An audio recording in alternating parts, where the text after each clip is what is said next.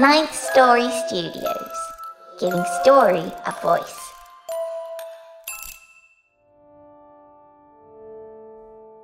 I'm David Alt, and you're listening to The Wicked Library. Step into the world of power, loyalty, and luck. I'm gonna make him an offer he can't refuse. With family, cannolis, and spins mean everything. Now, you wanna get mixed up in the family business. Introducing The Godfather at ChumbaCasino.com. Test your luck in the shadowy world of The Godfather slot. Someday, I will call upon you to do a service for me. Play The Godfather, now at ChumbaCasino.com. Welcome to the family. VGW Group. No purchase necessary. Void where prohibited by law. See terms and conditions. 18+. With the Lucky Land Slots, you can get lucky just about anywhere. This is your captain speaking. We've got clear runway and the weather's fine, but we're just going to circle up here a while and get lucky. No, nothing like that. It's just these cash prizes add up quick. So I suggest you sit back, keep your tray table upright, and start getting lucky. Play for free at LuckyLandSlots.com. Are you feeling lucky? No purchase necessary. Void where prohibited by law. 18+ terms and conditions apply. See website for details.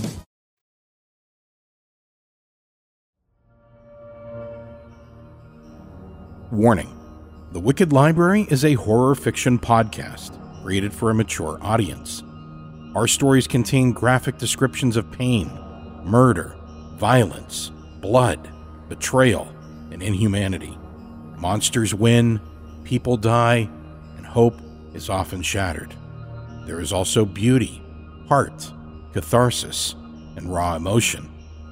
Fear may be deeply personal, but we all share it. If at any time a story takes you to a place too dark, turn on the lights, press pause, or press stop. And always remember that, unlike in the real world, these nightmares and your participation in them are under your control.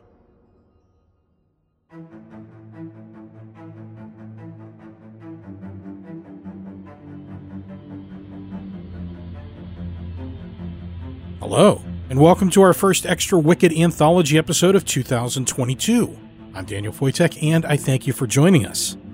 These episodes are made possible by our Patreon supporters at the $5 a month level and above, and these stories are heard first by those supporters, later compiled into anthology episodes to make sure our authors and voice actors' work is heard by the full audience. Now that we're back into the swing of things for Season 11, supporters will get a new tale each month. And, on that note, a sincere thank you to those of you who are supporting the show. Without you, this show would not be possible. Our authors and everyone else involved in making the show, thank you for your support of this show and of independent horror fiction. If you're not yet supporting the show, you can do that at patreon.com/Wicked Library. For as little as $3 a month, you can help make the show you love possible and get fun rewards. A lot of hard work and money goes into making the Wicked Library, and we really do rely on this support to help us pay the authors, voice actors, composer, and artists. In addition to knowing that you're a part of making this show possible, you also get fun rewards like ad-free episodes at higher bit rates, access to bonus stories, like today's episode, and at higher levels of support, even more. You can support us at patreon.com/Wicked Library. Also, a big thank you to those of you who took the time to rate the show 5 stars and write a short review for us on iTunes. Your reviews do help others find the show, and of course, we love hearing from you. Now, I'm excited to announce that our resident composer, Nico Vitese, has created a limited-run audio drama podcast called Connections in celebration of his first full album of the same name. The audio drama will include 5 episodes, including one written by me and another by TWL alum author M. Regan. You'll also hear some voices you know from the Wicked Library, including Erica Sanderson, David Alt, and me. Now, these episodes are full audio drama experiences, similar to what we do with Victoria's Lift and The Private Collector, with rich sound design, full casts, and custom scores. I hope you will subscribe at anchor.com/We Talk of Dreams. That's anchor.com/We Talk of Dreams. That's the official feed for the show. Now, if you listen on iTunes, like I know a lot of you do, I created a quick link for our listeners so that you can find it easily. You can just subscribe at thewickedlibrary.com/connections. Today, we present 3 dark tales. Cleared for Reentry, written by Brianna Morgan and told by Graham Rowett. Portraiture, written by Davis Walden and told by David Alt. The Lady of the Wood, written by Cody Mower and told by me. All 3 feature custom scores written by Nico Vitese of We Talk of Dreams.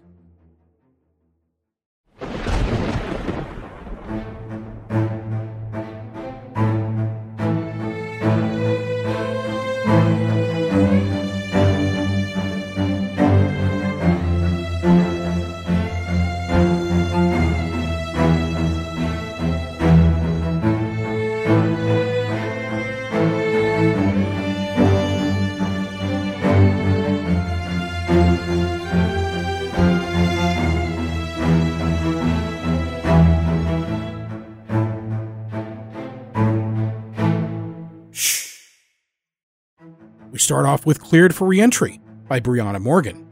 Graham Rowett performs this tale about 2 men ready to end their mission aboard the space station they've lived and worked on together for months. Excited to depart, the tension is palpable, and things might not go as smoothly as planned. Mission Control cleared them for re-entry at 8. There was nothing left to do but get the station ready for all the new arrivals. It was only a matter of time. The station would keep spinning to keep the artificial gravity going until the new group of astronauts arrived, so they proceeded as normal. Doherty rocked back on his heels as he studied the glowing monitor. ETA looks to be 7 more hours. You think we can get all our shit done by then? Cleaver scratched his ear. Not like we have a choice. What if your ETA is wrong? He waved a hand. It won't be wrong. It could be. Doherty sighed. We made it this long without fighting. Let's not ruin the trip home. Cleaver said nothing. Instead, he spun around in his chair and typed his name into the server. It prompted him for an administrator password, and he groaned. Need you to?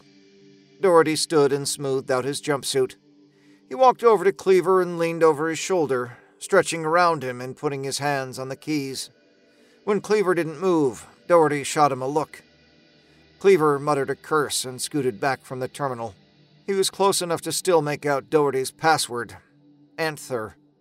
Obvious choice for a scientist who spent all day working with plants. What frustrated Cleaver most was that besides serving as the designated scientist of the mission, Doherty had also been dubbed captain, despite his inexperience. Cleaver had spent 2 months aboard the ISS last year. Meanwhile, before this mission, Doherty had never been to space.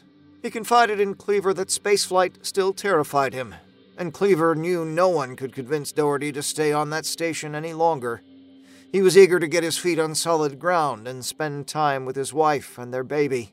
If Cleaver had to guess, they'd only made him captain because they felt sorry for him. I'm going to take inventory, Doherty said. Count the rations. I'll be here. Doherty turned and walked away, disappearing down the hall.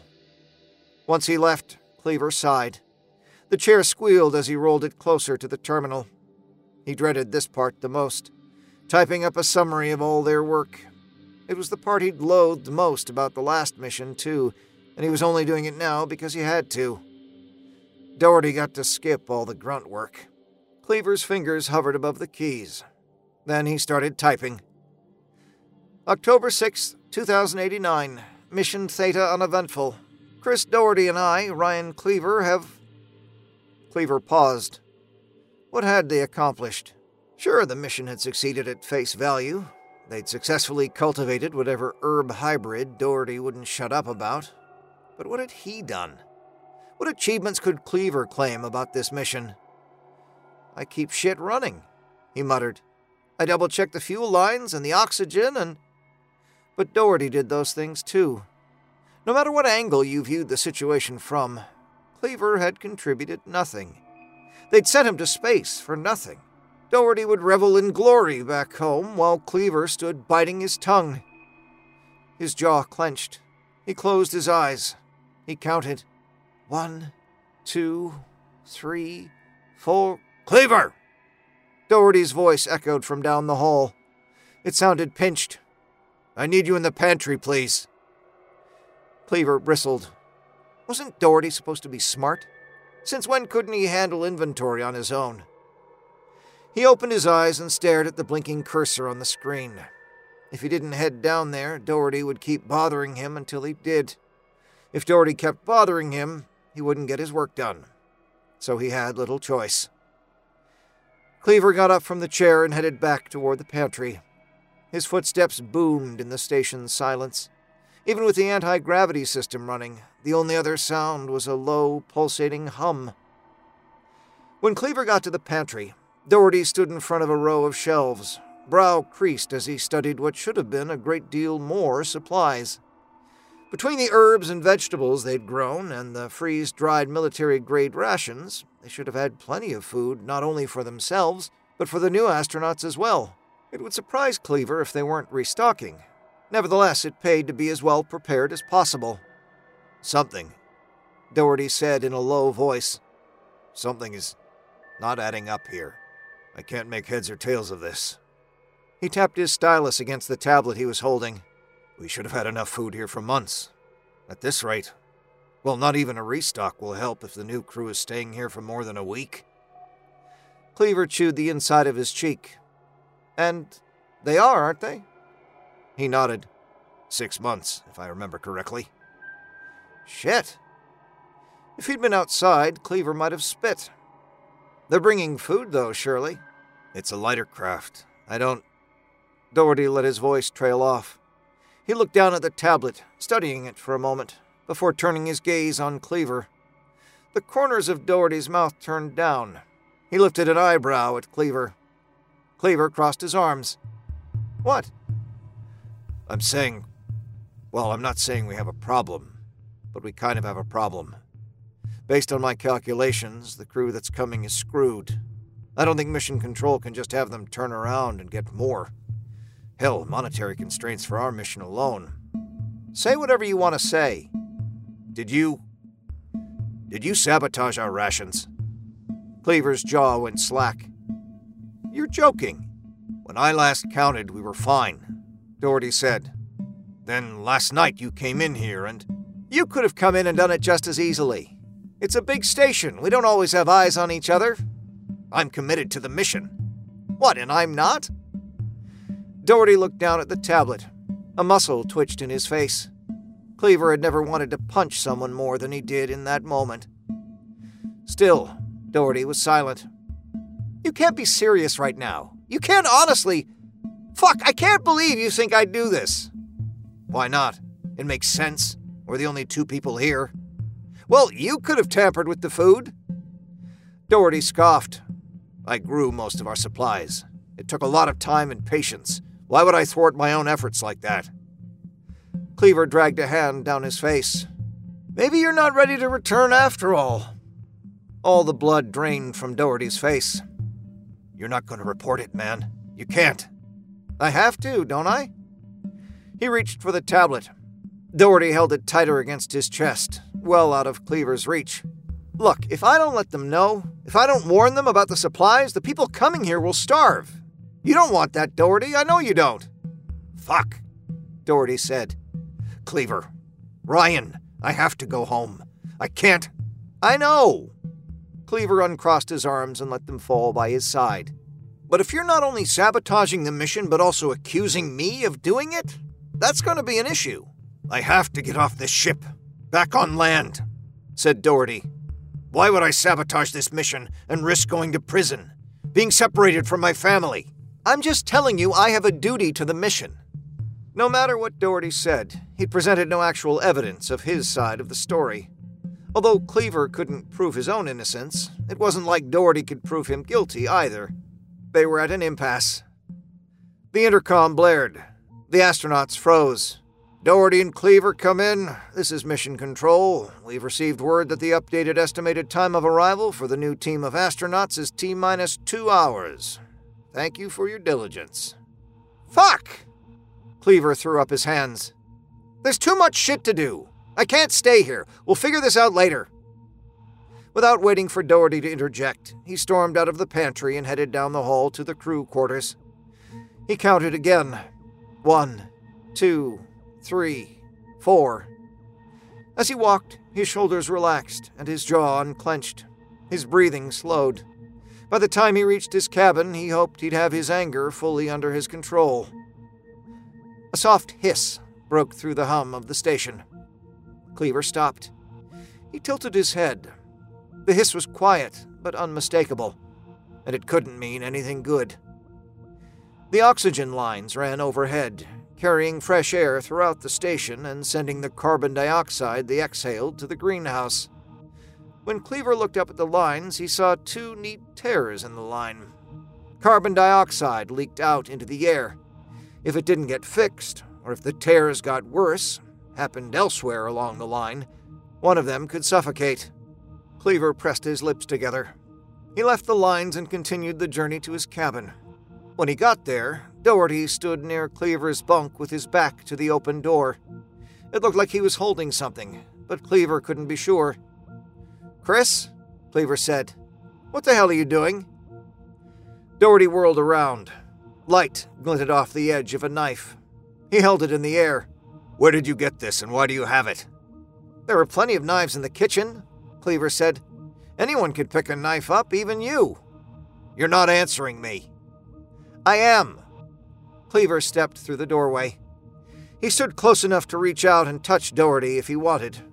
Doherty stepped back. "Put the knife down and we'll talk." "Answer my questions." A blinking red light in the hallway attracted Cleaver's attention. The cams. He hadn't thought about being recorded. Of course, there weren't any cameras in their bunks, but everywhere else.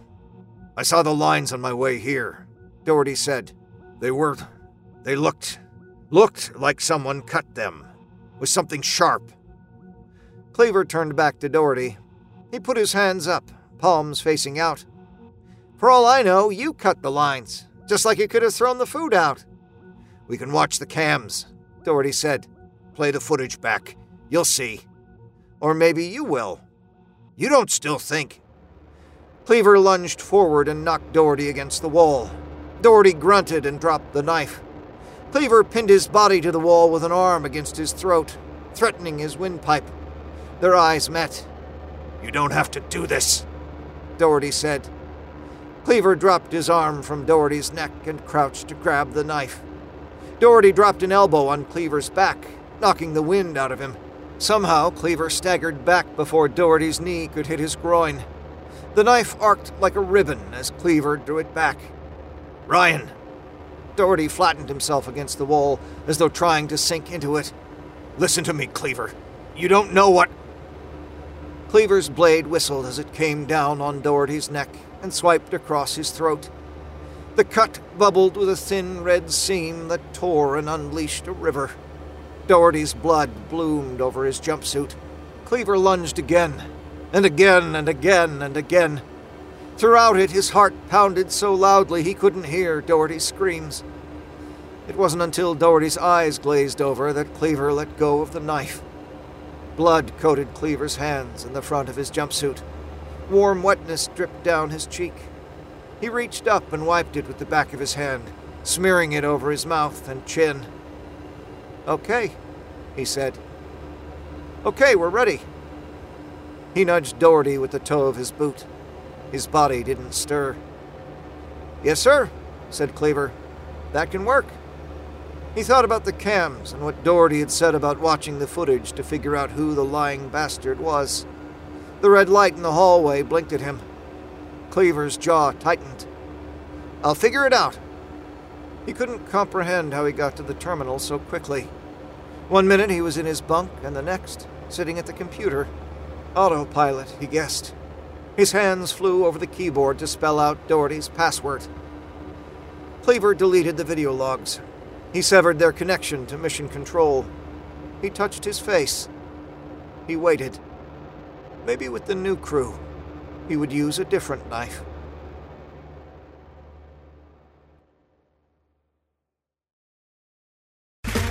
Okay, round two. Name something that's not boring. A laundry? Ooh, a book club. Computer solitaire, huh? Ah, sorry, we were looking for Chumba Casino. That's right, ChumbaCasino.com has over 100 casino-style games. Join today and play for free for your chance to redeem some serious prizes. ChumbaCasino.com. No purchase necessary. Void where prohibited by law. 18 plus terms and conditions apply. See website for details. Hey guys, it is Ryan. I'm not sure if you know this about me, but I'm a bit of a fun fanatic when I can. I like to work, but I like fun too. It's a thing. And now the truth is out there. I can tell you about my favorite place to have fun. Chumba Casino. They have hundreds of social casino style games to choose from with new games released each week. You can play for free anytime, anywhere. And each day brings a new chance to collect daily bonuses. So join me in the fun. Sign up now at ChumbaCasino.com. No purchase necessary. VGW. Void where prohibited by law. See terms and conditions. 18 plus.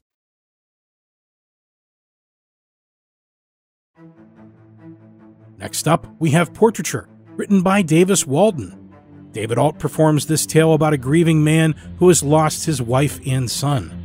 When he visits a painter with the uncanny ability that allows him to contact the deceased, dark truths are revealed. Portraiture by Davis Walden. Mr. Bartlett, a widower, and sadly now an orphaner, stood in the archway of our home, wringing his coat and hat in his hands as I tried to coax him into our parlour room. He was staring at all of the paintings on the wall, portraits done by Mark of our many clients. Bartlett, a gruff man in his 30s, was stiff as a board. "Allow me to hang those up for you," I said, my hand already gently clasping the items in his arms. Bartlett was looking at Mark, who had already set up the canvas and his paints next to the séance table, in some mix of apprehension, wonder, and hope. I think that's what it was. The nerves of a skeptical, now desperate in his grief, man who was told to bottle up all of his emotions growing up, a man who believed the supernatural was nothing more than a game for women to scare themselves with, a game for more sensitive men. Bartlett swallowed. "And you just, what, have me sit here?" I took the items out of his hands. "We'll be attempting to contact either your son or your wife," I said. I hung up the items and guided him to a chair. He pulled it out himself and sat down. "Though be aware it's hard to pin down one spirit, let alone two." Bartlett's eyes went wide. "Are they in different places?" "Mr. Bartlett, to the best of your knowledge, were they good people?" I asked. He didn't seem to mind the directness of the question. "Yes, they were the most incredible..." He stopped, a small choke as some tears welled up in his eyes. "Sorry, they were. They very much were." I placed a well-timed hand on his shoulder. "Then I am sure that they are in a good place." Mark smiled at me the way I always loved him for smiling. We'd been living together for 5 years now, a pair of bachelors from the countryside desperately in love with one another. Of course, we didn't tell anyone that. To the public eye, we were brothers, both parents deceased. If anyone pried further than that, Mark was a half-brother I had known all my life. He had no prospects, and I was far too interested in my studies to entertain the notion of romance. At night, however, I had all the time in the world to entertain those urges, and I made sure to entertain Mark's as well. Mark leaned against the wall, arms crossed and a leg kicked back, an informal stance that made audiences find him a little more aloof and curious. "There are many places beyond our world," Mark said. "Many heavens, many hells, many in-betweens. It is our job to track down spirits with your aid, lure them to us, and come into contact with them." "Lure them?" Bartlett said. "You brought the items that we asked for," I said. He realized what I was saying and fished around his pockets. He placed a locket on the table and glanced back at his coat on the rack. "1 second. Bartlett got up and pulled a stuffed bear, a small thing for a baby, out of a coat pocket. "This was Quinn's favourite toy. It was the first thing we ever bought for him. I didn't want to, inter it with him. I just wanted something for myself to remember him by." "Thank you for these," I said. Bartlett opened the locket and out came a lock of hair. Louise's, I presumed. He petted the strands before placing it on the table in front of him. "So, How does this work? Bartlett said. Well, Mark's form of contact is very unique, as is his style of painting, I said, turning a hand out towards the other spirit portraits. They weren't as naturalistic as the critical eye would have liked, more close approximations of human form. A series of expressive, romantic, and heavy strokes that made the subject appear more blurry. One time, as I laid curled up against his back, pressing my legs in between his, I asked Mark if he saw the spirits as he painted them, almost inhuman, overexposed photographs strung together by blurred lines, struggling to maintain shape. He told me he never has any memory and that is just how the paintings emerge.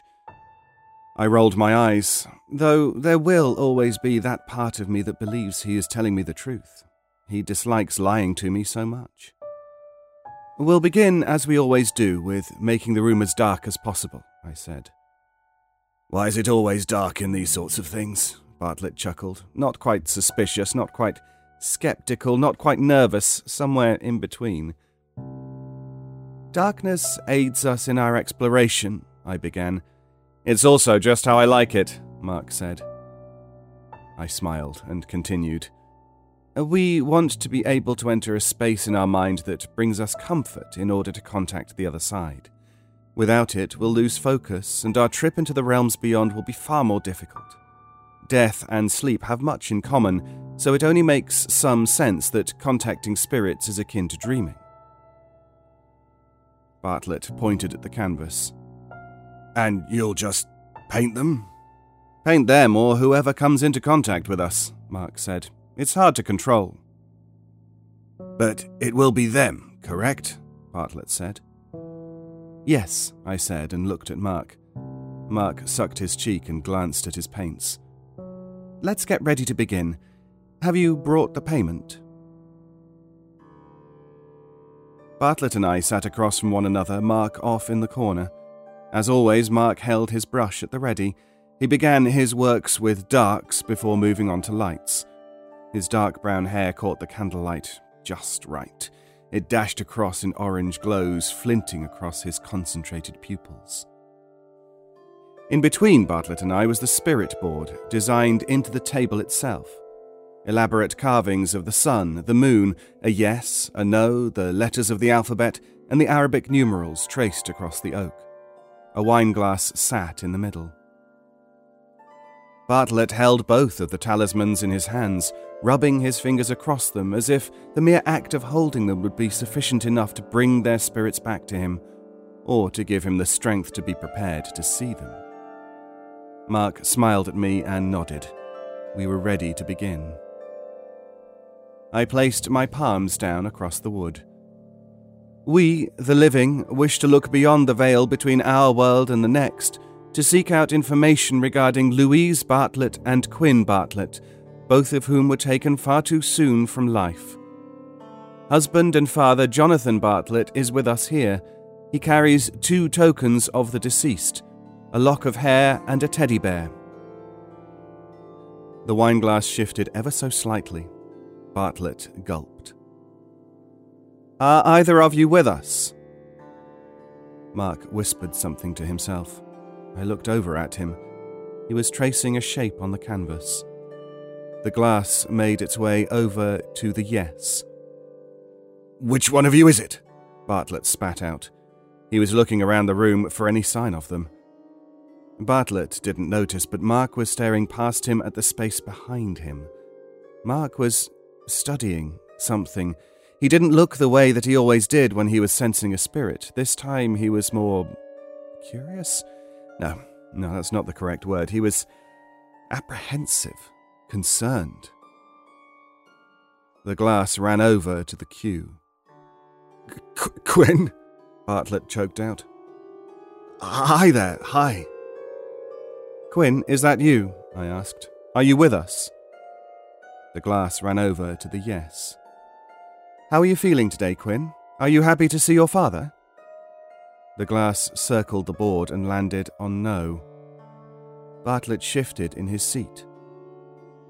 He came a long way to see you, Quinn. He's been wanting to talk with you. No. Bartlett covered his face in his hands.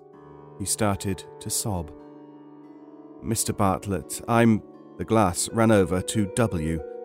It ran over to the next letter, E-A-R-S-M-O-M-M-Y.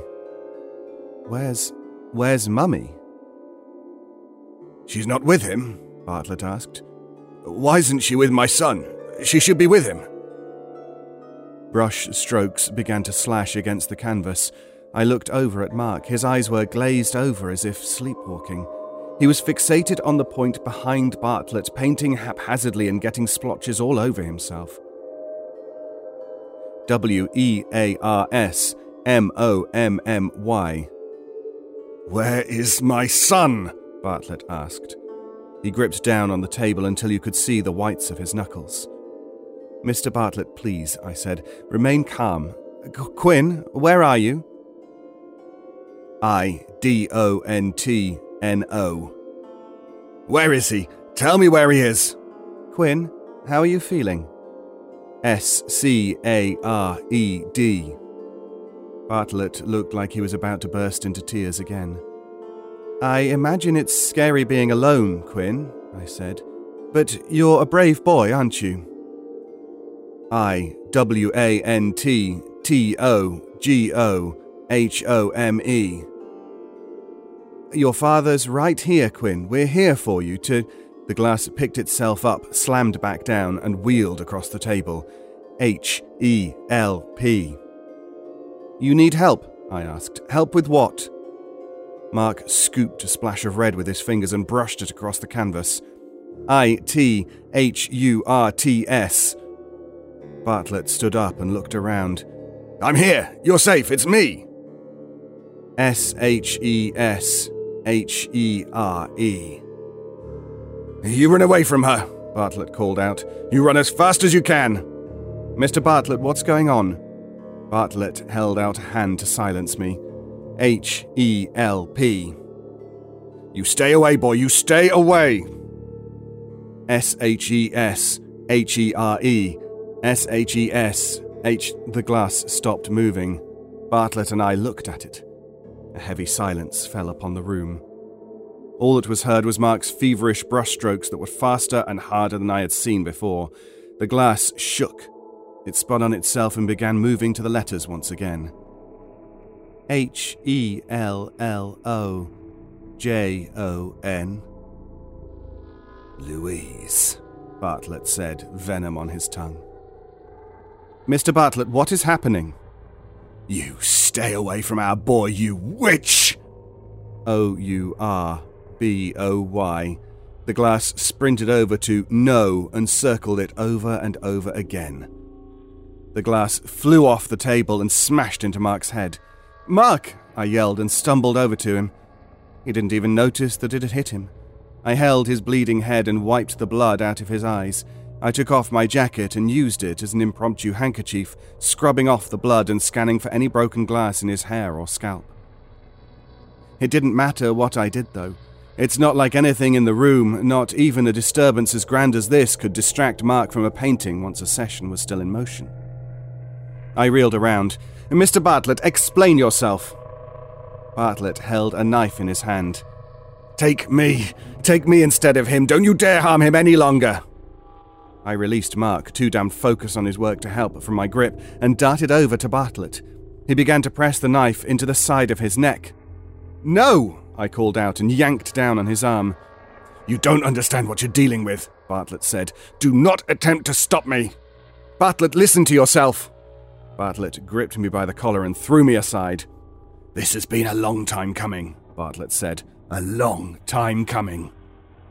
I tried to stumble back up, but Bartlett brought his boot down on my stomach. I screamed out in pain as all of my breath rushed out of me. I hacked and coughed, clutching my abdomen as I rolled over onto my knees.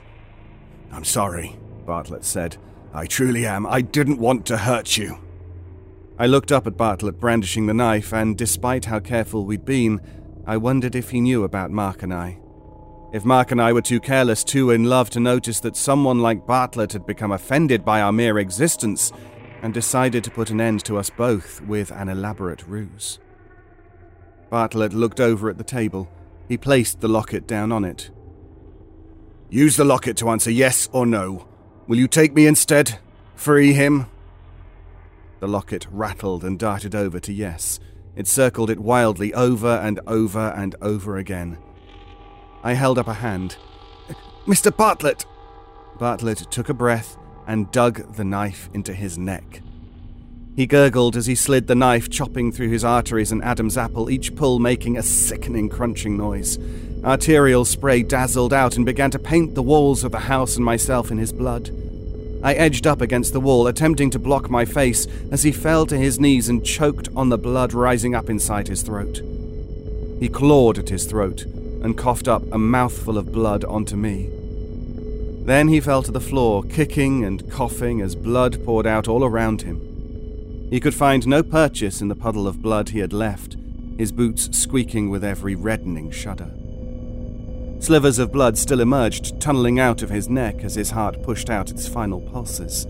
His mouth moved every now and then like a fish out of water. After what seemed like an eon, finally he fell still. I gripped the wood of the wall behind him and hoisted myself up. I couldn't bring myself to look at Bartlett's body any longer. Instead, I made my way over to Mark. I unbuttoned my shirt, yanked it off, and threw it into the shadows where it landed in a wet squelch. All this time, Mark had been painting. His brushstrokes slowed, then his right hand fell to his side. He looked at me and clarity sunk in. He was back to me. "Oh, God," Mark muttered. "Murray, what happened? Are you okay? You hurt?" I nodded. Mark held his hands up to me and held me against his chest as I cried. He shushed me and grew very quiet. No doubt he noticed Bartlett on the floor, dead. "Did I do this?" Mark asked. How could he ever think such a thing? "No," I said. "He did it to himself. I don't understand what happened. It was horrible." Mark stayed silent. "You know, don't you?" I asked. Mark opened up his mouth to begin. "It'll be in the papers soon, I'm sure. Would you like to talk about it now?" I gripped him tighter. "Not yet. Just hold me, please." "Okay." I looked over Mark's shoulder at the painting. I stifled a gasp. A misshapen woman, long and spidery, filled up the entire frame. She was nothing but darkness, except for pale blonde hair that framed her face. In her far too long arms and hands, and fingers with too many joints, was a boy of 5 years old. Her hands were wrapped around him like a mother protecting her son. Or, I realized in horror, like a predator smothering its kill. The boy's mouth was open in a scream.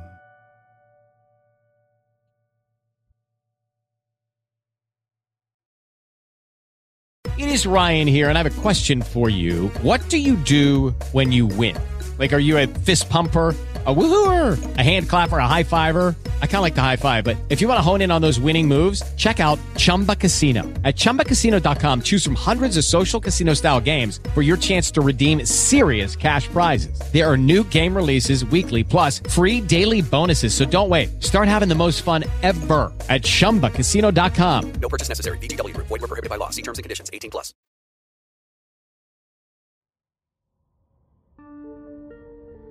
How many choices do you make in a day? In a year? In a lifetime? How many really matter in the end? Do you agonize over the small ones and avoid the important ones? Here on my lift, in this place where all things are possible, your choice matters. Your choices require sacrifice. Will you make the right one? Choose to listen to The Lift in iTunes, TuneIn, Stitcher, and now iHeartRadio.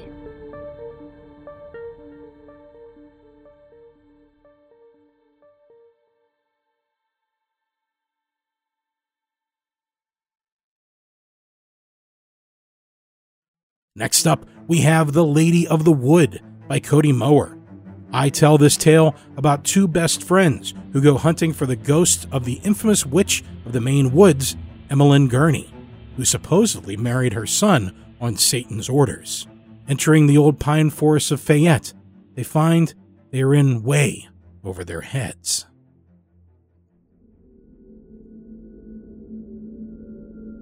The Lady of the Wood by Cody Mower. Emmeline Gurney married a son she didn't recall, so they dragged her out and buried her under the wall.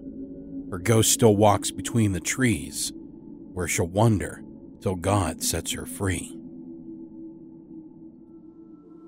When I first heard of Emmeline Gurney, it was already many years after I had met her, if met is the right word.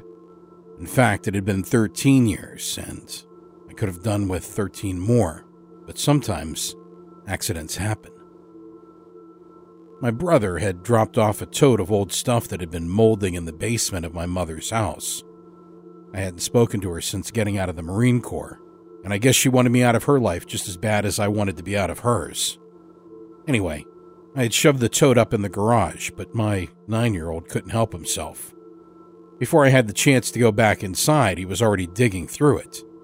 Among the books, binders, old cell phones, and trading cards was a small baggie of SD cards. "What are these?" he said, shoving the bag in my hands. "They're like little memory cards you store photos on." "Why, isn't that what the cloud is for?" "There was life before the cloud, my dude," I said, rolling my eyes. "I'm not even 30 yet," I thought. "What's on these? You and Uncle Casey?" "I'm not sure. Probably a bunch of cringy pictures of me as a teenager. Can I see them?" I paused for a moment. What was the worst that could happen? You gotta show your kids you're human, right? Sure, why not? Just as I had suspected, after plugging the cards into the Mac in my office, we were greeted by a few albums of cringy photos. Looking into the eyes of my teenage self, I don't remember trying so hard to be angsty. Cameron got a good laugh out of them. As the bag slowly emptied, we got to a small, worn-out card with the gold tips on the end all scratched to hell. I wasn't even sure it was going to open. Shoving it in, we both waited for its contents to appear on the screen. After about a minute of suspense, it finally showed up. And to my surprise, it was a video. The preview thumbnail was just a black screen, and for the life of me, I couldn't remember what it was. Clicking on it, I heard myself on the other side of the screen. "Are you serious?" And it all came flooding back. It was 2008, my senior year of high school, and my best friend and I decided that what would really get us in the Halloween spirit was doing some honest-to-God ghost hunting. The endless woods of Maine offer no shortage of terrifying trees to get lost in, but we didn't want the cheap thrills of squirrels under leaves or the crying of fishers in the dark to get our hearts racing. Anthony and I wanted the real thing, and it just so happened that he knew a patch of white pines that were bona fide ghost territory. It was already dark when we crammed into my '88 Honda Accord. Pulling my seat forward, the sound of empty Dunkin' Donuts cups snapping on the floor made me cringe with embarrassment. "Sorry about the mess," I said, glad it was too dark to see the redness in my cheeks. Anthony's silhouette shrugged. "Who cares, man? Cars get dirty. You should see my dad's truck. It's fucking nasty." I played it cool. Yeah. "You've never been to Fayette before, have you?" he asked. "No." Flipping on the overhead light, he unzipped his backpack and pulled out 2 sheets of crumpled paper. "It's an hour drive from here, so MapQuested the way to my aunt's house just in case. I haven't been up here in a while, so we might just need this." He laughed and brushed the long brown hair away from his eyes. "So, you ready? For real ghosts? Fuck yeah, dude," I said, turning the engine over. My head and heart were humming with the possibility of catching a glimpse of the other side. Perhaps it was because I was still in high school, but as we drove off into the dark, I never thought about what made a place haunted. The idea of a ghost seemed as natural as the landscape they were in. The fact that spirits were once living and breathing human beings with tragedies surrounding their lives and deaths was inconceivable. After about 30 minutes of driving, the car was nearing the E, and I made a slow turn into a rundown Citgo. Handing Anthony my last $30 for gas and snacks, I waited by the pump for him to give me the thumbs up to start pumping. Standing out in the cold, my eyes drifted down the pitch-black road, and it occurred to me that I hadn't seen a streetlight since we left Lewiston. A stiff October wind picked up, and the smell of gasoline and decaying leaves caused me to shiver involuntarily. I almost missed Anthony's overzealous waves from inside the gas station. After draining all $20 into my tank, I nestled into the front seat and grabbed one of the energy drinks that were too big for the cup holder and a pack of cheap jerky from the plastic bag of snacks. "Okay, so what's the story with the ghost?" I said, cracking the top of my drink and stuffing it between my legs. Anthony popped some jerky into his mouth as we pulled back onto the road. "I don't know the whole story, but my dad had some really scary experiences when he was a kid. Real spooky shit, huh?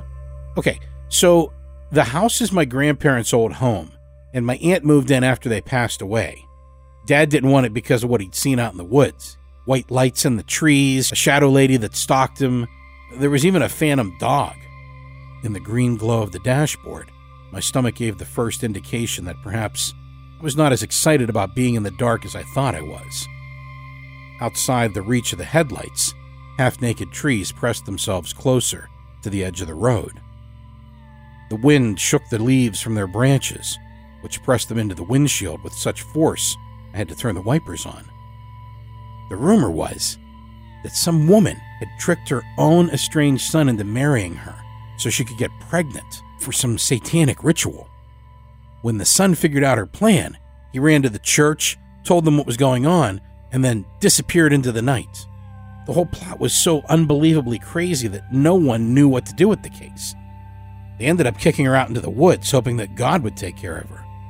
However, this lady ended up living out there for 40 years or something, dying at the age of 80. What was her name? Was all that came out. Emma, I think. Anyway, after all those years alone in the woods, when they found her body after one bad winter, it was said she hadn't aged at all, that the pact with the devil had kept her young. They buried her underneath the stone wall of the cemetery so her spirit couldn't get revenge on the townspeople. How the hell was she a ghost in the woods if they buried her in a cemetery? No one has ever found it, but somewhere in the woods is the witch's shack, where she lived. Underneath the fireplace is supposed to be an iron plate that has her contract with Satan on it. The only way to kill her for good is to scratch out all the words with a silver knife. I chewed on the rest of the story for a bit without answering. I heard of the witch trials of Salem, obviously, but nothing this close to home. The image of real-life witches playing between the dead autumn leaves and scratching spells on the silver trunks of birch trees made me shiver. In my own backyard of Green, we had Satan's Ridge, of course, which was purportedly a ground where you could communicate with the devil by spilling the blood of the innocent. But that was more of a quirk in the earth itself. But this was different. It's frightening how easily history turns women into witches.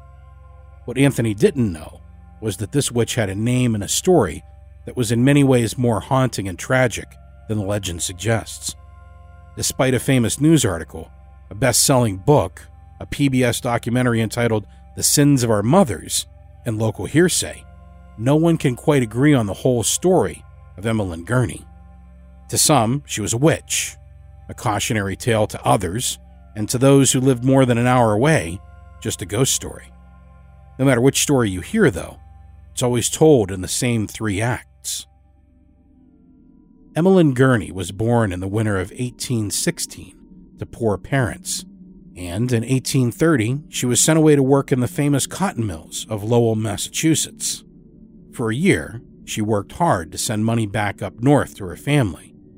When she turned 15, she fell in love with a local boy who worked on the docks. It started with a smile and ended with a pregnancy. She made plans through her church to have the baby in secret and give it away to a childless couple in the parish on the grounds after she gave birth. She would head back to Maine and never return to Lowell. Emmeline agreed. After 9 months, a baby boy was born, and she started the long journey back home. The rumble of the dirt road died out as I pulled into the driveway of a quiet-looking home. The moon was high, and its silver light amplified by the sheer darkness of the country. Getting out of the car, I zipped up my jacket and walked around to the hood of the car while Anthony grabbed supplies from his bag. "Is anyone home?" Anthony handed me a flashlight. "Well, it's almost midnight, so it's safe to say Aunt Terry is sleeping. I mean, it's not like we need to go into the house anyway." "You don't think she'll be mad we're out here?" Reaching into the car, Anthony grabbed a small Sony camcorder and slipped it over his hand. "No." "What's that for?" I asked. "Dude, think about it. If we can catch something on camera, we could sell it for hundreds of dollars. Maybe even get famous." I nodded. "Sure, man."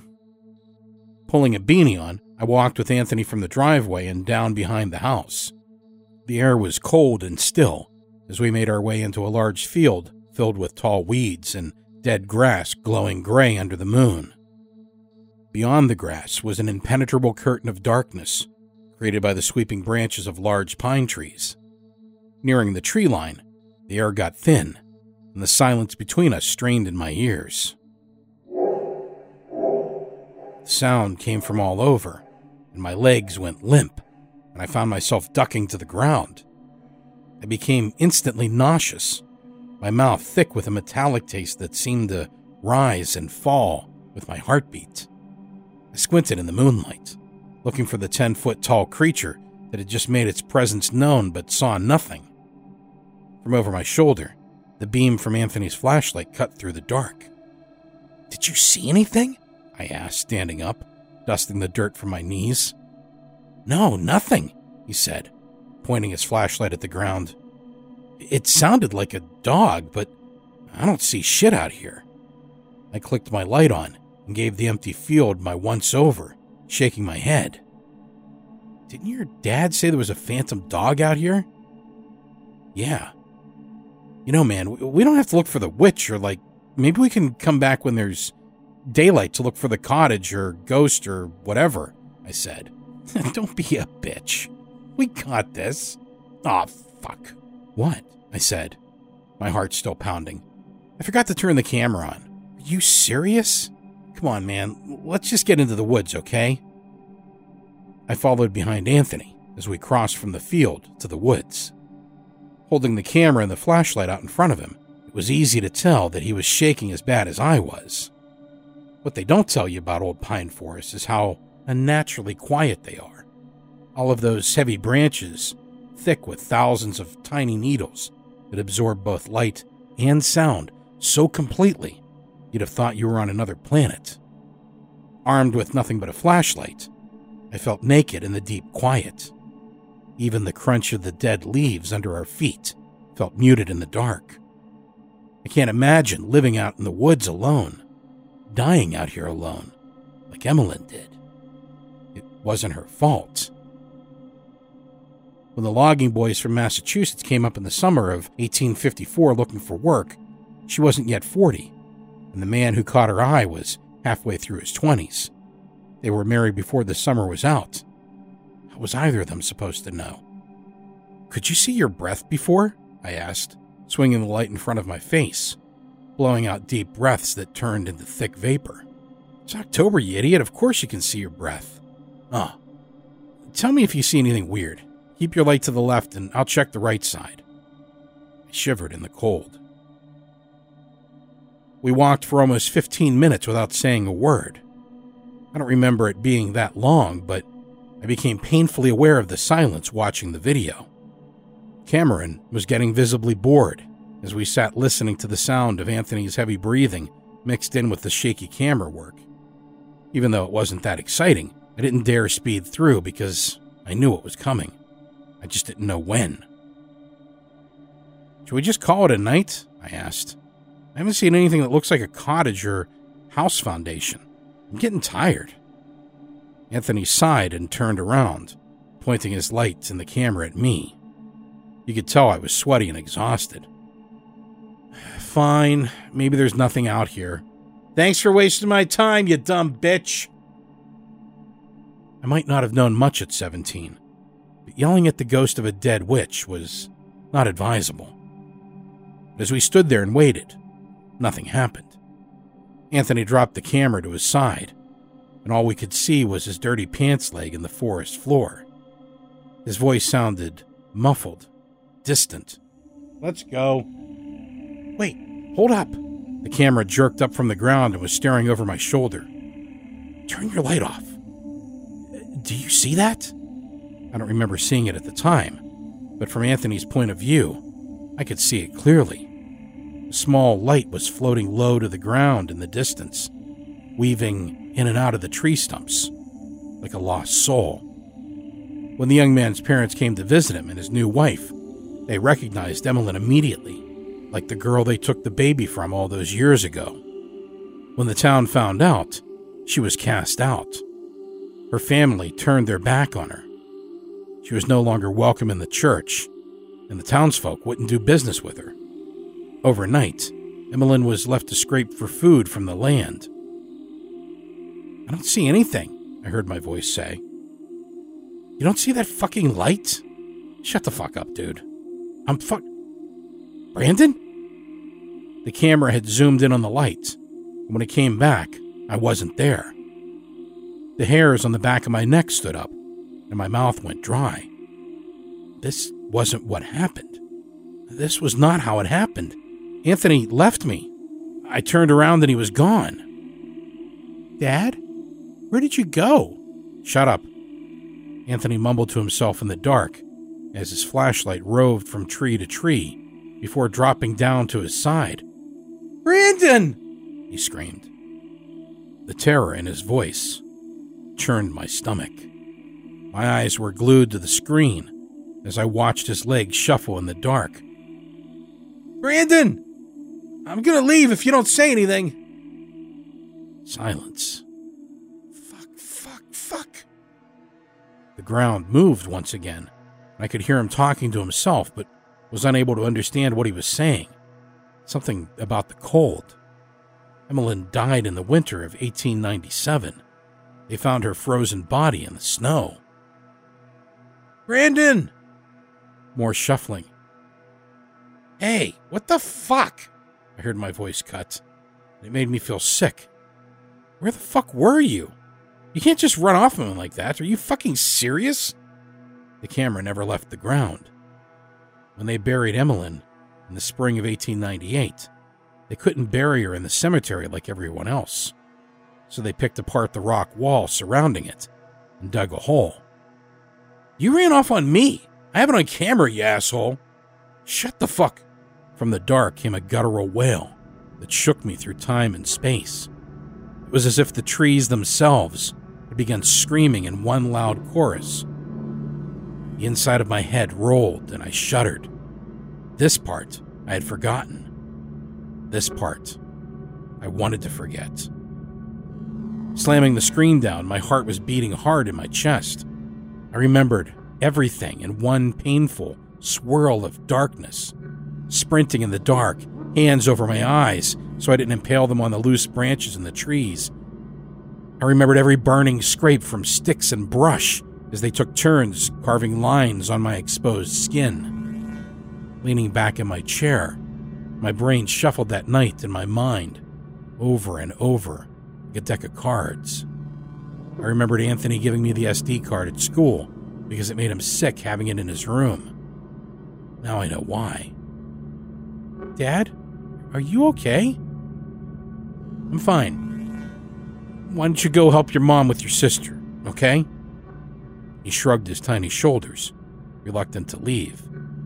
As soon as the door shut behind him, I ejected the SD card and flipped it into the trash. I didn't need to see the rest.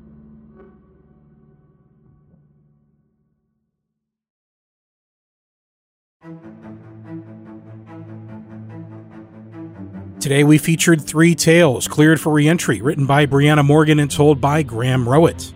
Portraiture, written by Davis Walden and told by David Alt. The Lady of the Wood, written by Cody Moore and told by me. To find out more about today's authors and voice actors, please visit thewickedlibrary.com and check out their bio pages. Our producer is Meg Williams. Our lead editor and executive producer is Scarlett R. Algie. Our resident composer and executive producer is Nico Vettese of We Talk of Dreams. Artwork for today's episode was created by Greg Schaefer. Our executive producer and art director is Jeanette Andromeda. Our showrunner and producer is Daniel Foytek. That's me. The Wicked Library is created by Ninth Story Studios, LLC. All rights reserved.